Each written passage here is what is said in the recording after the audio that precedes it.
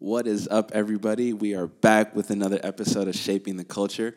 Really excited about today's episode. I feel like it'll be very thought-provoking, challenging, but I feel like they're going to be very necessary things that we're going to be discussing. And I'm excited about the guest that we have today. I'm going to pass the mic to Mickey, and he's going to kind of talk about who is on the episode today. What is going on, everybody? Hope you guys are doing well. Welcome for episode, this is 4 now, right? And man, I am just super excited about who we have here with us. So we have Pastor Nebiye, Kelile from Sacramento, but he's newly just moving, transitioning to the Dallas-Fort Worth area, to a church in Garland, Texas, pastoring a community called Pathway. They're good friends and family of ours, Perazim. So we're super excited about that transition for them and what that means for our guy here, Pastor Nebiye. And of course, we have brother BJ Thomspn. Originally from DFW, from Dallas, from DTX, but now from Atlanta, Georgia. Been there for a little bit, and he's been busy with all his kids and the wifey and all the ministries that he's been doing and serving. And so we're just super excited. These are two. If you guys don't know already, these are two men of God that me and Pastor Ebenezer here look up to a lot and just love learning from, just being around, listening to their conversations, eavesdropping, and I'm glad they're okay with the eavesdropping. So just for our own benefit. Hey, so we're just been receiving a blessing. So we're so excited about having this conversation. We have conversations like this, but having this on a record, and so putting this for in a place where others like you guys, our listeners, can listen in and just really do the same thing that we do and just pick up from the things that they have in all their wisdom. So and they have years of experience. Pastor Nebiye been married 10 years. BJ Thomspn been married 15 years. That's crazy. And they both have kids. So it's just, man, and God's been working through them and with them, walking with them. So and I'm just going to pass it back to Abu here, and he's going to give us a little info on what we're going to be talking about. Yeah, so the name of our podcast is Shaping the Culture, and what we want to address today is culture. We want to talk about the importance of culture, the need to understand what culture is all about, and how a Christian navigates in culture. Should Christians be afraid of culture? Should Christians engage culture? Do Christians compromise in culture? What does that look like? And so we want to kind of unpack that and define that from a pastoral point of view, as Pastor Neb is going to be discussing, and also from BJ's perspective, what does that look like locally, day in and day out with the people of God? How do we engage culture? And so I'm really excited. So right off the bat, the very first question I want to ask is, what is culture, and why is culture important? That's a great question. Culture is that which basically allows human beings like ourselves to relate to one another. Take, for one example, language. Language is an artifact of culture, right? With symbols, with reference, and so forth. And you put letters which represent something to us, which we've been taught from early on, sound. You put them together, they make words. Words make up clauses and phrases, which make up sentences and paragraphs and thought and ideas and concepts, right? And you just build complexity from there. And we got to have some common ground to be able to relate, right? Which is why if you get uprooted from one location to another, entirely different language, you're unable from that point forward to relate, right? And therefore, culture is not happening, at least for you. The clothes that you're wearing right now is an artifact of culture. There's a sense in which you fit in with the area that you're at. There's a sensitivity to what is it that's suitable in this particular environment. And so culture is what? Shared beliefs, shared values, shared customs, and artifacts that make it possible for human beings to be able to coexist and relate with each other and share life. That's awesome. I love that definition of culture, because sometimes when we think of culture, we just think of food and language and things of that nature. But to really break it down in that way shows there's depth to culture, and a lot of what we do is attributed to culture, and we might not attribute it to culture. So thank you for defining it that way. I guess what we want to talk about today then is, okay, that's culture. Language is culture. The clothes that we're wearing is culture. The shoes we're wearing, the way we think is formulated by culture. So what is the role of a Christian in culture? Should Christians be afraid of culture? Should they participate in culture? If they are allowed to participate, how much of that can they participate in before they're compromising? Does culture need to be engaged by Christians, or do Christians stray away from? Do they have to stray away from culture? What does that look like in the life of a believer? I think what it has looked like, looked like field trips to the world. It's felt extremely tribal, and I would even, without trying to be crass, I think it's felt a little paternalistic. We're gonna go out into the culture. We're journeying, not saying I am a part of culture. I share these artifacts. I share this language. I share these food. I share these customs, and I am a part of it. And so I think the first thing is for us to see ourselves as one another. So when Jesus came and he said, the greatest commandment is to love your neighbor as yourself. I mean, he was saying it because people were not seeing other people as themselves. They were looking at the cultural distinctions. They were looking at the ethnic distinctions. They were looking at the outward distinctions and saying, I am not you, you are not me. And he says, no, love your neighbor as yourself because you are of one another. And so I think one of the first responsibilities we have is to almost detangle our minds and to detox from the notion that somehow we're taking a field trip into culture to fix it. Because even though it may feel and seem righteous, oftentimes it can lead to lots of self-righteousness, right? Because you're comparing and contrasting yourself to those things which you view to be detestable.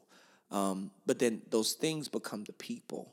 And that is the most challenging thing. And so I think one of the responsibilities for a believer is to know that they themselves are a part of this. And we all have a culture, and we all have a journey, and we all have different wirings and affinities.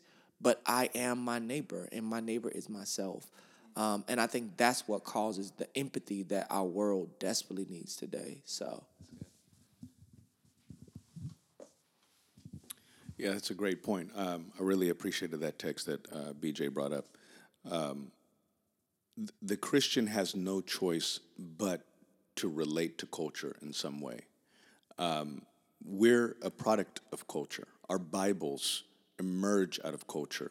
Our faith is rooted in a real, earthy, cultured world. It's not like some of these other religions where it doesn't matter what it says in their book. It could be embraced for other reasons. No, a lot of what we have come to believe as Christians highly depends on just the reality of culture and accepting that. Now, the problem exists, though, because as Christians, we believe in the whole creation, fall, redemption, consummation framework that the Bible holds forth. And so we live in a fallen world. That's what brings complexity to the subject. That's why it could be talked about for days. That's why books are written over and over again, because of the need to talk about this again and again and again. And I'm glad we're having this conversation. What's interesting is we mentioned a little bit off air about a particular author who's not alive anymore, Richard Niebuhr, who wrote a book on culture, Christ in Culture, at a time when you would have been hard-pressed to find any work, in English that is, on this subject. I mean, it just, nowadays, you go ahead and Google or go to Amazon and put in Christianity and culture or Christ and culture or, whatever, in culture, you'll come up with all sorts of books. But during his time, it was difficult, maybe in German, maybe in some other languages. And he, in that book, one thing I appreciated was that he laid out 5 different ways that Christians relate to culture. And who knows? There could be other ways. But basically, you would find yourself in any one of these 5 categories. Number 1, opposition. Number 2, agreement. Number 3, Christ above culture. 4, tension. 5, reformation. So what he was basically talking about is opposition and agreement are your 2 extremes. You got those people in culture, Christians, who see everything in culture as all bad. The computer, it's not just how to be wise in our use of it, it's all bad. The technology itself, the idea itself is all bad. The TV, chuck it. No, right? Everything is bad, right? That's their solution to culture. Then you got those who are on the other end of the extreme, agreement. They take a polar opposite view to culture. They embrace it all.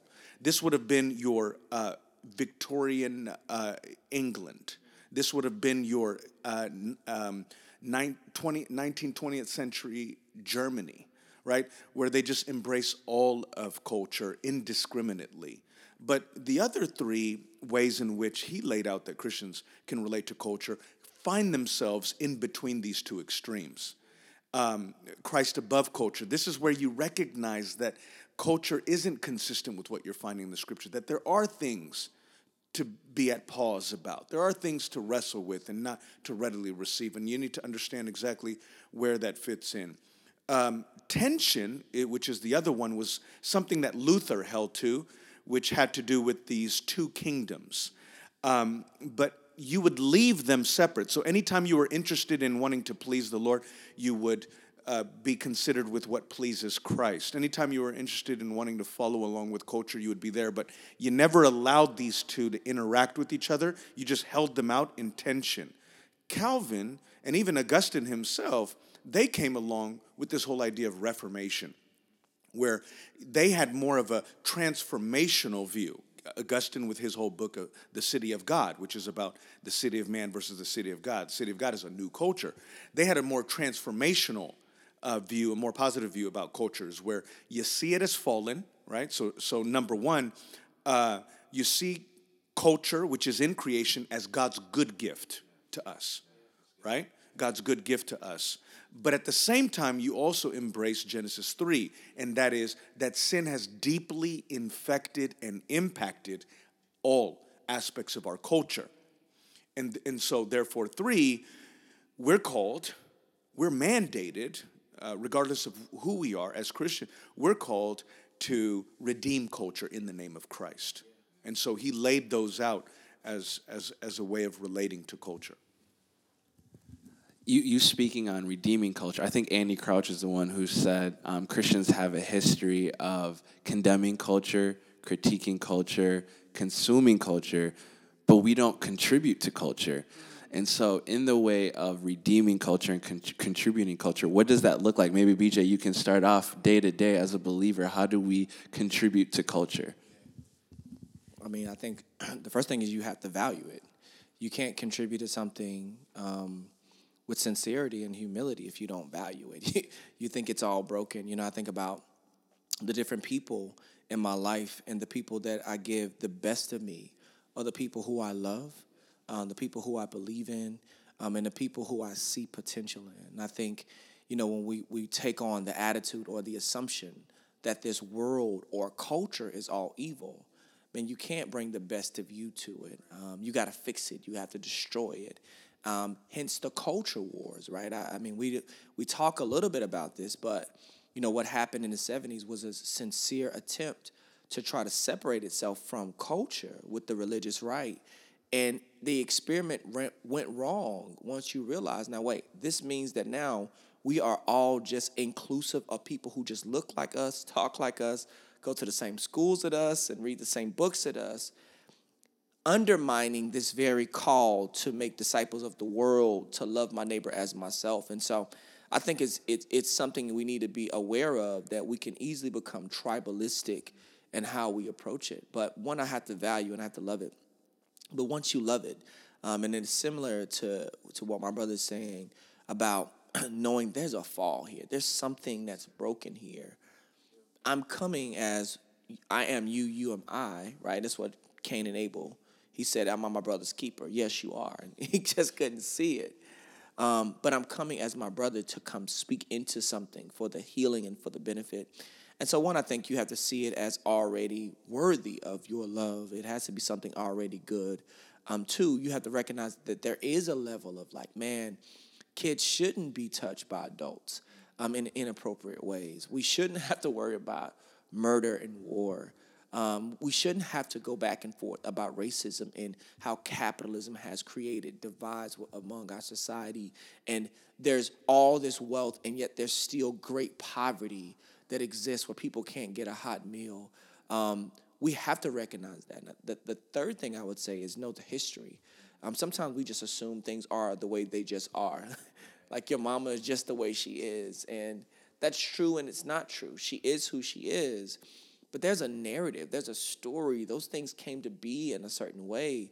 And I think you can honestly contribute to culture when you learn how it actually formed, so that when you speak into it, it's a genuine expression to where culture actually is. The last thing is this: you need to know who you are, right? Sometimes we want to be something that I'm not. I wasn't ever a great athlete, and it's very obvious, right? You know, get out on the field, I can't dribble the ball, I can't really catch. And so if I try to contribute to culture by way of athleticism, I'll find myself underperforming, being frustrated, and wasting these valuable gift sets that lie deeply within me. And so I think we need to know who we are, refine those gifts, bring them to culture, and then celebrate them, knowing that, you know what, I may not bring about the mature transformation of this, but I'm only contributing good to my neighbor as they contribute that which is good to me. Last thing I would say, don't mean to be long-winded. Yeah, last thing I would say is, I think because we have so much of a presumptuous attitude about culture in the world, that we don't recognize the dignity and the imago Dei existing in other people and its capacity to contribute to us personally, right? That tribalism assumes that the world is all evil. Actually, that's Gnosticism, right? And everything fleshly is all evil.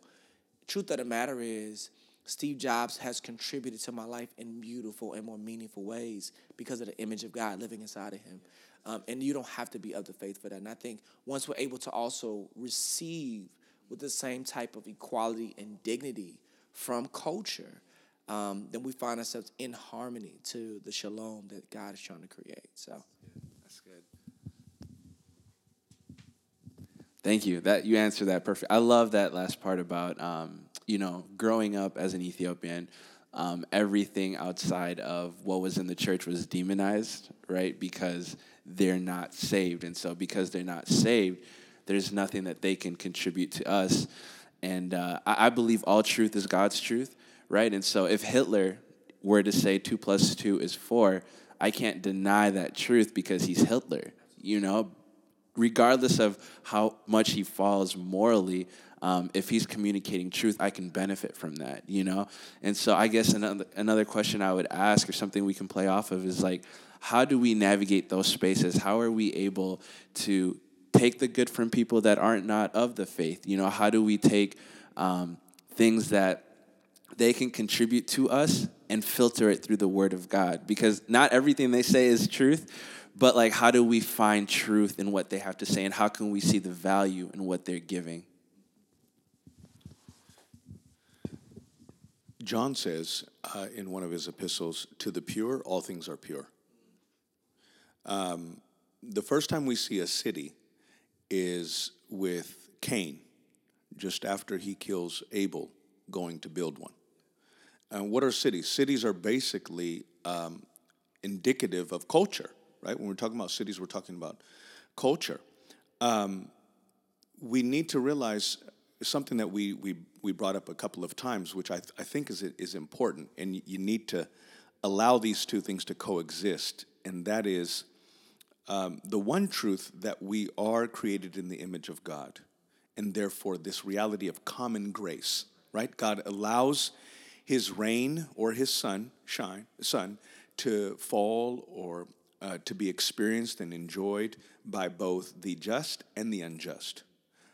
It's not like you see only Christians with the sun over their heads, right? What is being communicated there, the principle there, is that you don't need to become a Christian to produce an iPhone, right?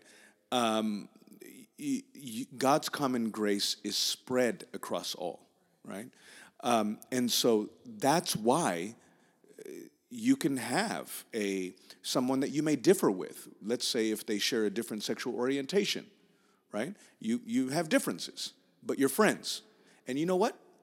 Chances are, in some cases, they may be far more kind and compassionate and patient than you are. They carry that. They didn't have to become a Christian. It's God's common grace in them. You may find someone far more self-organized, far more of a self-starter, far more of someone who knows how to create systems and processes and structures than you do. But you're a Christian. How could they be more skilled and apt at that? God's common grace, you see? So we have to be aware of this. Otherwise, we're going to be turned off by people we should be recognizing and affirming and so forth. And I think that will help us be closer to each other, like how we started off, loving your neighbor as yourself. And so the complexity about all of this is people are sinners. When sinners get together, they organize their sin.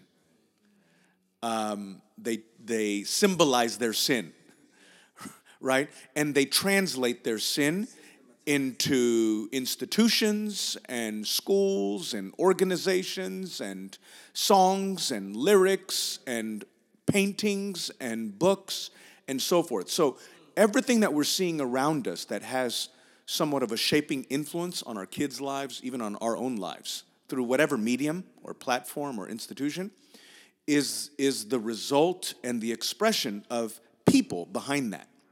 So at the end of the day, what we realize is culture is passing away. That's really what Augustine was getting at in his book, The City of God. And he was dealing with the Roman Empire falling. So he saw the primary symbol of culture and society, which gave people identity, was collapsing before people's eyes. And he had to wrestle with this as a pastor and as a theologian in his day. And so what we need to realize is John himself said in 1 John 2 that the world is passing away along with its desires, right? The lust of the eyes, the lust of the flesh, the boastful pride of life. Meaning culture is passing away, but people are not. They're going to be ending up one place or another. And the gospel is, before it's for culture per se, it's for the individuals who live in culture and could be impacted by culture. So there's a sense in which we are privileged to be talking about a subject like this, like our brothers and sisters in previous times would not have been able to. And what lends our ability to have this kind of conversation is because of the kind of government, the kind of country, the kind of constitution that's framed this country, the time in human history that we live in allows us to be able to have the kind of conversation that could actually perhaps make a difference. But there was a time, look at Paul's days. Look at the time. They wouldn't have been able to see culture shaped in that way. Were they making a difference? Yeah. These men who came to us, these men who turned the world upside down have come to us also, right? But how was it? Nero was still in place, right? And the one who succeeded him and so forth. Things were still intact. Slavery and other things that were taking place, that women's rights and so forth, weren't enjoyable. Sometimes some people are tempted, we need to get back to the time where it was good for Christians or for conservatives, where abortion was unthinkable, or where there was no this kind of a divorce with no, how do you refer to it?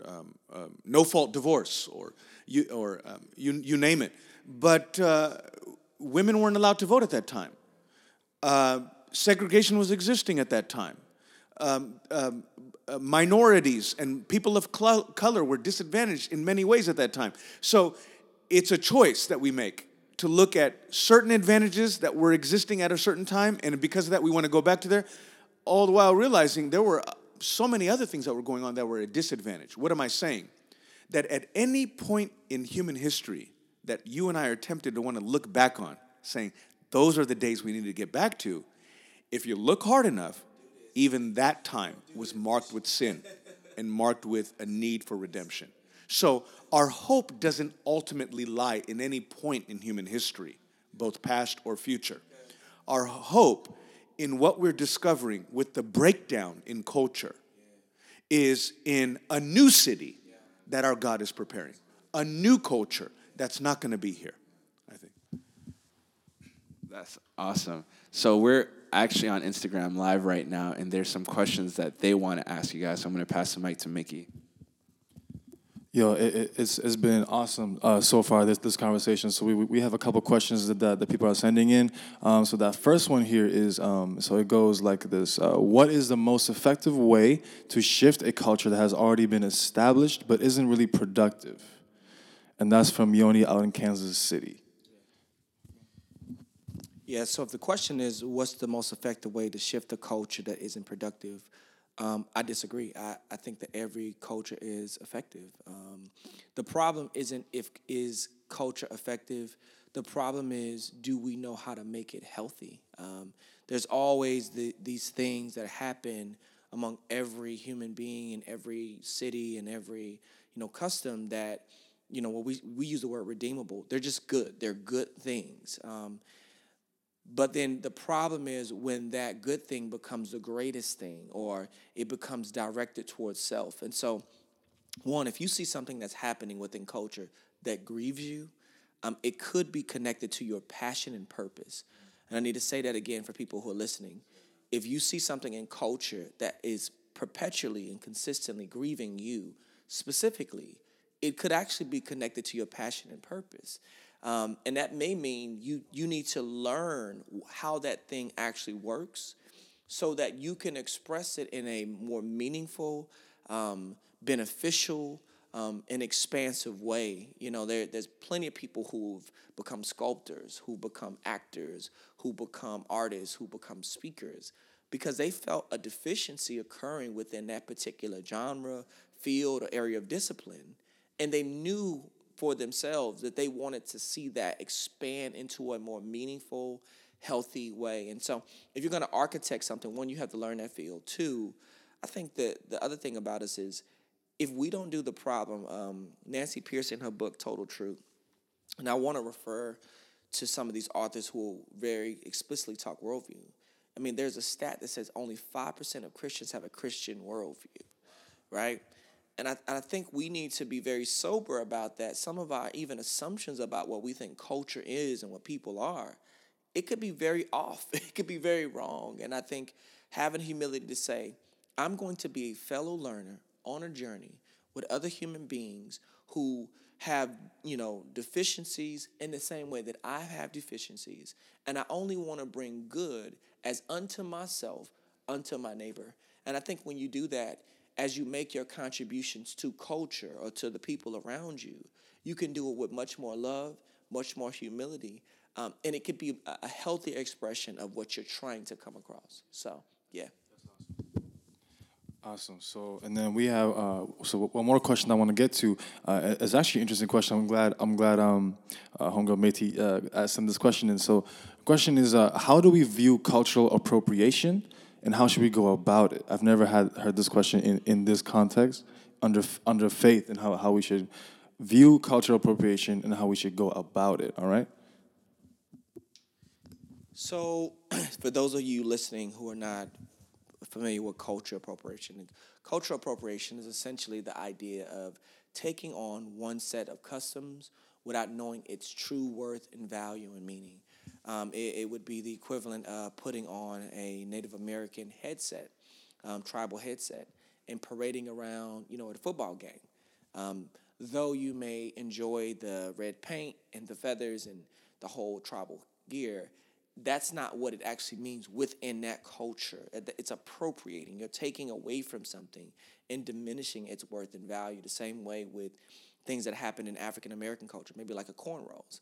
And, you rock these cornrows as a way of expressing yourself, but that's not necessarily how that symbol is being used or what it means to that culture. And so truly cultural appropriation is almost our lack of respect or dignity for a particular meaning that does not honor the people who originated that particular custom. So when you ask about that from a faith perspective, what do we think about cultural appropriation? One, because the faith is so diverse, it's a global entity. It is not just the local. It is a global entity. It's very challenging to appropriate because there's so many tribes, tongues, and nations, right? So one, I think we need to know that. Two, I think we need to recognize that there was a culture, a Christian culture that was built, but that Christian culture that was built doesn't necessarily mean that it's mature or healthy. The God Bless America, whatever those different symbols, though they may allude to religious sentiment, they don't necessarily manifest themselves into true maturity from a biblical perspective. And so I think we need to be able to say, man, maybe some of the customs of our culture are not necessarily consistent with our faith, and be able to reevaluate those things with humility. The third thing I would say is this. Appropriation is very sticky because there's different tribes, tongues, and nations and people that all make those things up. But I think what Pastor Neb was alluding to earlier was this. We recognize, there's something amazing and there's something beautiful there, but there's also something that's deadly there. And, back to your question, Eb, you need to study the truth in order to practice the truth. You need to apply the truth in order to be able to discern the truth. And until you're able to do that, you really don't have a good grasp on the depth of those things. And that's where the equipping process comes in, on a local level with leaders and teachers and speakers. So, yeah. One question that I would like to toss in here. I don't know if you guys watched the BET Awards. It was just, I think last weekend, was it, or 2 weekends ago? And there was a moment that I found really interesting. So Solange won an award, right? I'm not sure which it was, maybe Best Female Artist or something like that. So she won a pretty big award, and it was huge for her. And so when she went up on stage, what she did was she said, I just want to thank the universe, right? So she said, I want to thank the universe. And usually, especially when it comes to black artists and people who influential in culture, first thing you hear out of their mouth, whether they profess Jesus Christ or not, is, I just want to thank God, right? I just want to thank God no matter how explicit their album was, or, you know what I mean, or how their merch looked, if there was naked women on the merch or whatever. First thing out of their mouth usually is, I just want to thank my Lord and Savior Jesus Christ and my mama, right? And it was funny because when I went on Twitter, Black and Christian Twitter, they were going at it, and they were just talking about, like, how is she gonna say, I want to thank the universe? Like, you better put some respect on God's name, right? And I thought this was interesting, right? And what I kept seeing as I was scrolling through the mentions, right, was just really, really bad engagements between Christians and non-believers, right? And it's funny because they were of the same ethnic, cultural circle, right? This is all black Twitter, right? But within that, there was believers and there weren't believers, right? And so there was just this divide of, like, you can't just assume. One of the main points was, you can't just assume that all black people are Christians. Like, this is 2017, God is a silly concept nowadays, you know what I mean? So how can we improve on the way we engage with people within culture who are influential in culture, but in a healthy way, right? And just improve on that. I don't know which one of you guys want to take that one up. Does that make sense? Yeah. One passage that comes to my mind real quick is Romans chapter 1, verse 19, where Paul himself is dealing with this. Again, this isn't new, right? He knew how to meet people wherever they were on their spiritual spectrum. Acts 17 is one. This unknown God that you have here, right? You're making some reference. You're trying to acknowledge something or someone or credit it to something, who you are, why you're here. But let me tell you who he is, right? So he began where they were, and he took them to where he believed God wanted to take them, right? So in one sense, you see contextualization there, right? Hot button word. So here he says in Romans 1:19, for what can be known about God is plain to them, the ones who want to credit the universe, and not God specifically, because God has shown it to them. For his invisible attributes, namely his eternal power and divine nature, have been clearly perceived ever since the creation of the universe in the things that have been made, so they are without excuse. Verse 21, for although they knew God, they did not honor him as God or give thanks to him, but they became futile in their thinking, and their foolish hearts were darkened. Claiming to be wise by standing up and thanking the universe, claiming to be wise, in fact, what ended up happening? They became fools and exchanged the glory of the immortal, personal God for images resembling mortal man and birds and animals and creeping things. And let's even throw in there the universe. Therefore, God gave them up in the lusts of their hearts to impurity, to the dishonoring of their bodies among themselves, because they exchanged the truth about God for a lie. Thanking the universe is a lie. And worshipped and served the creature or the creation rather than the creator, who is blessed forever. Amen. It didn't say the universe is blessed forever. Amen. The creator is blessed forever. Amen. And so all this is indicative of is we live in a world where people need to know God. And it's our role. I'm not surprised. I would have done the same thing had Christ not come into my life. And so if it wasn't that, I know prior to Christ coming in my life, I was thinking either myself or I was thinking something or someone else. Just thinking my parents alone isn't making me any more righteous or better than a person who's prepared to thank the universe. And so what more are we supposed to expect, right? But what the scriptures teach us there is every single human being knows deep down, because God has made us for himself. And our hearts are restless, says Augustine, until they find their rest in the universe? No, in thee. This is so challenging because, the word also says, that they were led astray because of thee. And I think there's a personal indictment for the community of faith that when we are not, when we don't abide by the word of God, it gives a wrong message to the world. And it does turn people astray. It's a poor testimony. It's poor stewardship. And I think some of what I observe, and the question is, how do we respond? How then shall we respond to this universalism? I think sometimes we need to repent first, right? We need to go, man, what are we giving off that will cause people to say, I don't want any of that, right? Whatever this thing is, I want to stay as far away as possible, but I want to retain my worth and my value and my belief and my faith in the Most High by claiming to believe in the universe. And I think for us, instead of us going straight to, I can't believe you want to have that faith system, sometimes we need to ask, Miss 2016 was such a difficult year for culture and for people, the marginalized. Sometimes we should say, maybe we should repent.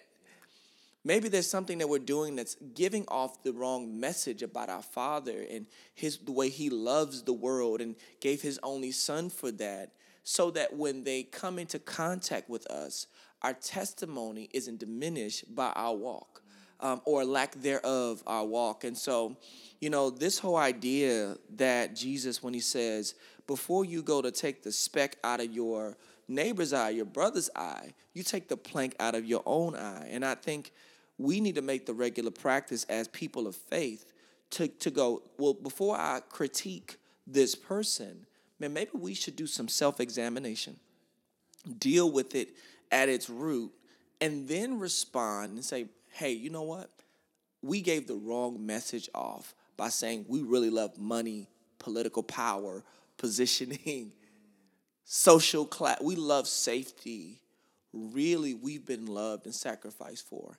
And we don't deserve it. I am you, you am I. And that grace is the thing that's allowing me to wrestle through my own stuff. See, that is the aroma of grace. That's the aroma of Christ. It's not being able to put a bumper sticker on the back of your car, get a tattoo, get a shirt that says you're bold for God and you really believe.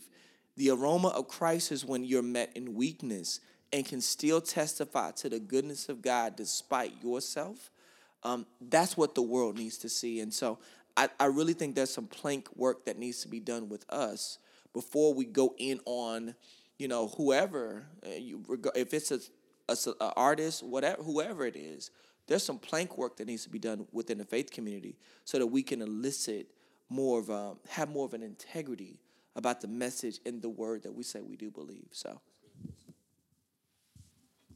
Sheesh, this mic is on fire. Can't believe it. I got just a couple more questions, and we can just see what happens from there. But it'll be directed at Pastor Neb, and then another question for BJ. My question for Pastor Neb is this. As a pastor of a local church, how does culture influence the way you pastor and shepherd your people, whether it be how you disciple, how you give messages, and anything and everything in between all those things? What is your role in understanding culture? What is your role in understanding the people that you pastor, the culture of your church even, and how does that impact the way you present the Word of God and the way you disciple your people? You know, what's interesting is Tim Challies out of Canada, international blogger, just recently put out an article that went viral, April of this year, where he picked up Gallup's most recent study and poll done on what is the most popular, trendiest thing going on in the church. It's not the fog lights. It's not the smoke. It's not the worship. It's not the new styles. It's not even the pastor. It's preaching. Preaching is in, says Gallup, like never before. And it's a particular kind of preaching that's based on the Bible. And you know what he's pointed out was, as excited as he was, it emerged out of pragmatism. And so the reason why it's in is because it looks like that's what people are interested in at the moment. And the way he ended the article was, his concern was, of course, was that as quick as it became popular and trendy, it could easily exit out the back door and something else could take its place. And so I think the most important thing as a pastor, if there are pastors listening or if there are preachers who have to be in the saddle Sunday in and Sunday out and have a flock, is to make sure that if preaching is going to be a priority of yours, that you're going to uphold, that it's not for pragmatic purposes. You ought to be committed to it based on conviction, based on what you discover through your personal time in the scriptures is what God believes is the best thing that you can offer your people. In season and out of season is what Paul told Timothy, right? When culture is favorable and sympathetic and is turning an ear toward what you have to say, and when culture is saying, look, that's not what we want to hear at this moment. That's not something that we're just dealing with now in the 21st century. Timothy had that on his plate as well. And he says, don't let any man despise your youth, but rather show the believers an example. How so? Watch both your life and your doctrine, he said. Those two, right?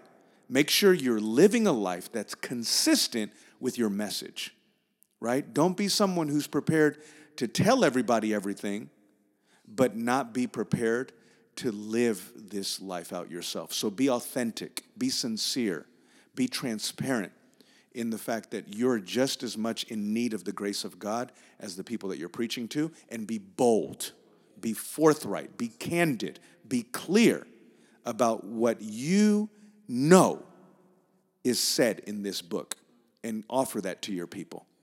He says, watch both your life and your doctrine, and by doing so, you'll both save yourself and your hearers, this culture, you see?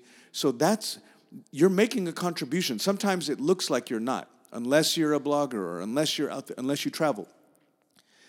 Encourage your brothers and your sisters, other members of your body who are serving in other capacities on different areas. and at the same time realize as they are doing that, you're doing something as significant as they are.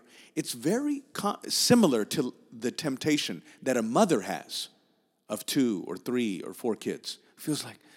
I feel like when I was single and when I was in the corporate world, when I was just out there traveling, that I was making a difference. But now with these kids born and with them this young and not able to do things like I did in my previous chapter in my life, I feel like my life is insignificant.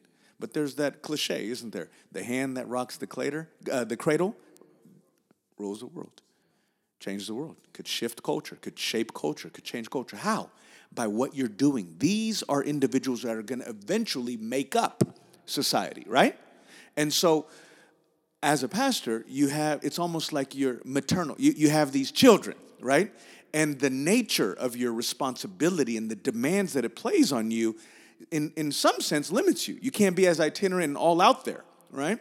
Especially if you're a typical preacher. You're not this, these kinds of preachers that have staff that could do everything. You could be all over the place. And so I understand that kind of a pastor.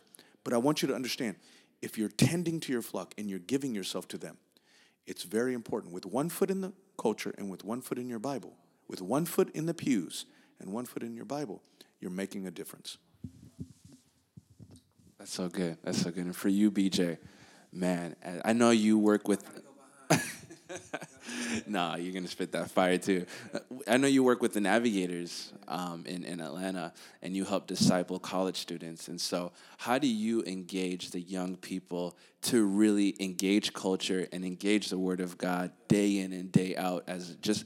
there is no JV in varsity. There is no, the pastor's doing it and I'm just over here doing something else. I know we're all called to something significant because we're all called to shape culture.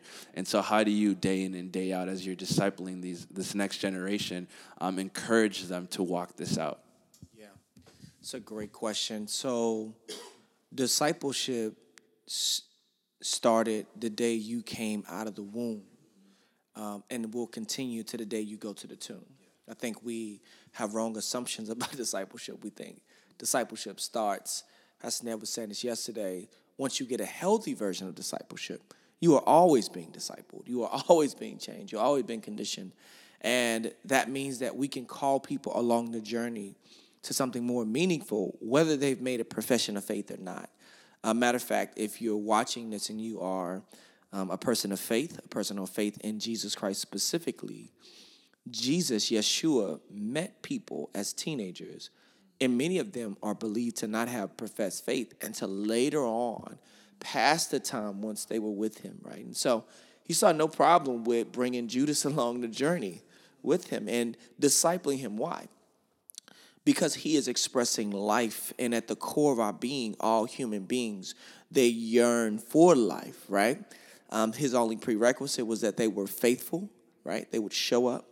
They were available, they make themselves accessible, and that they were teachable, to those things. And that's all he needed from them. And I think, as you're trying to engage people, when we say culture sounds so big and institutional. Really, we need to think people, relationships, proximity, families. Who am I coming into contact every day with? How am I bringing life-giving to those people in a way that is progressive or incremental to the development of who they are? And so the way that I do it specifically is one, I recognize that I am no more significant or insignificant than any of my brothers and sisters working in any other field. That would include local leaders, that would include global missionaries, that would include people who work in specific structure. That would include all those people. I am no more significant or insignificant based off of my position. Two, I recognize that the people I come into contact with, though they may be 18 to 22, they're no more significant or insignificant than people who have made professions of faith. And I think that's a huge distinction that we need to make, because we have embraced this idea that somehow people who've made professions have a greater significance, right? When truly the word says in Galatians to do good to all people, but especially the household of God. And so I think what it does for me, and I'll wrap up with this because I know we're coming to a close, is this. One, I recognize the dignity in all people. Two, I recognize the dignity in myself.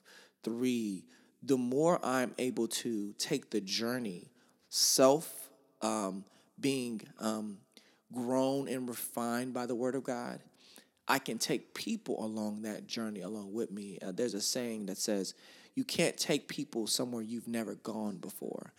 And I think too many of us get to the finish line of faith because we've gone through a program, because we have, made a profession and we have come to a certain title.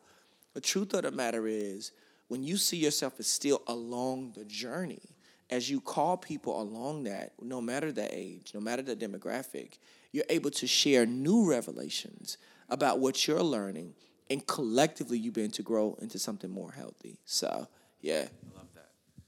Man, thank you guys so much. Pastor Neb, do you have any book recommendation for our listeners that want to engage in understanding culture a little bit more and the Christian's role in culture? I know you're a reader, so you have to bless us with some recommendation. I'm glad you asked. So if you're someone who has the privilege of preaching and teaching God's word, you could speak whether you're a pastor or whether you're a speaker. I would recommend Preaching to a Shifting Culture by Scott Gibson. The second one would be, of course, Between Two Worlds by John Stott. You got to have that one, Between Two Worlds. So there he has in mind the world of your people and the world of the Bible. Right? There's some people who just remain in one world or the other, but you got to be between two worlds. The third one, which is more recent, would be Preaching, Communicating Faith in an Age of Skepticism by Tim Keller. But as far as generally looking at it, BJ, I don't know if anyone caught it, mentioned it in passing, Total Truth by Nancy Pearcey, subtitled Liberating Christianity from Its Cultural Captivity is one. Christ and Culture by D.A. Carson is another one. Above All Earthly Powers by David Wells would be another I would recommend as well. BJ, you got any recommendations? Nah? There's a book by, is it Thomspn? He has a book. I think it says it's Free at Last. It's either Black and Free at Last. Great book. The same, I would say another book that I would recommend on impacting culture. I love this book. The Next Evangelicalism by Soom Cha Ra. He does an amazing job. I also think a book that everyone needs to read if you haven't checked it out. It's called The Life and Times of Frederick Douglass. And he is giving his journey in history, specifically in North America, coming out of chattel slavery and becoming a voice in culture. Those are a few that I'd recommend. Yeah. Well, thank you guys so much for joining us. Man, I was blessed by this. I was learning a lot. I'm going to listen to this over and over and over again until it seeps into my very being. I just hope our listeners do the same. And I just want to encourage those who are listening. The world needs you. The culture needs you. Let's not demonize the culture. Let's engage the culture. Let's love the culture. Let's see the dignity in culture, and let's shape the culture. And so I hope this podcast episode is able to inspire you, get you thinking through some of these things. Mickey, do you have any last words before we wrap this up? Nope. All right, well, there it is. This is episode 4 of Shaping the Culture. Until next time, peace.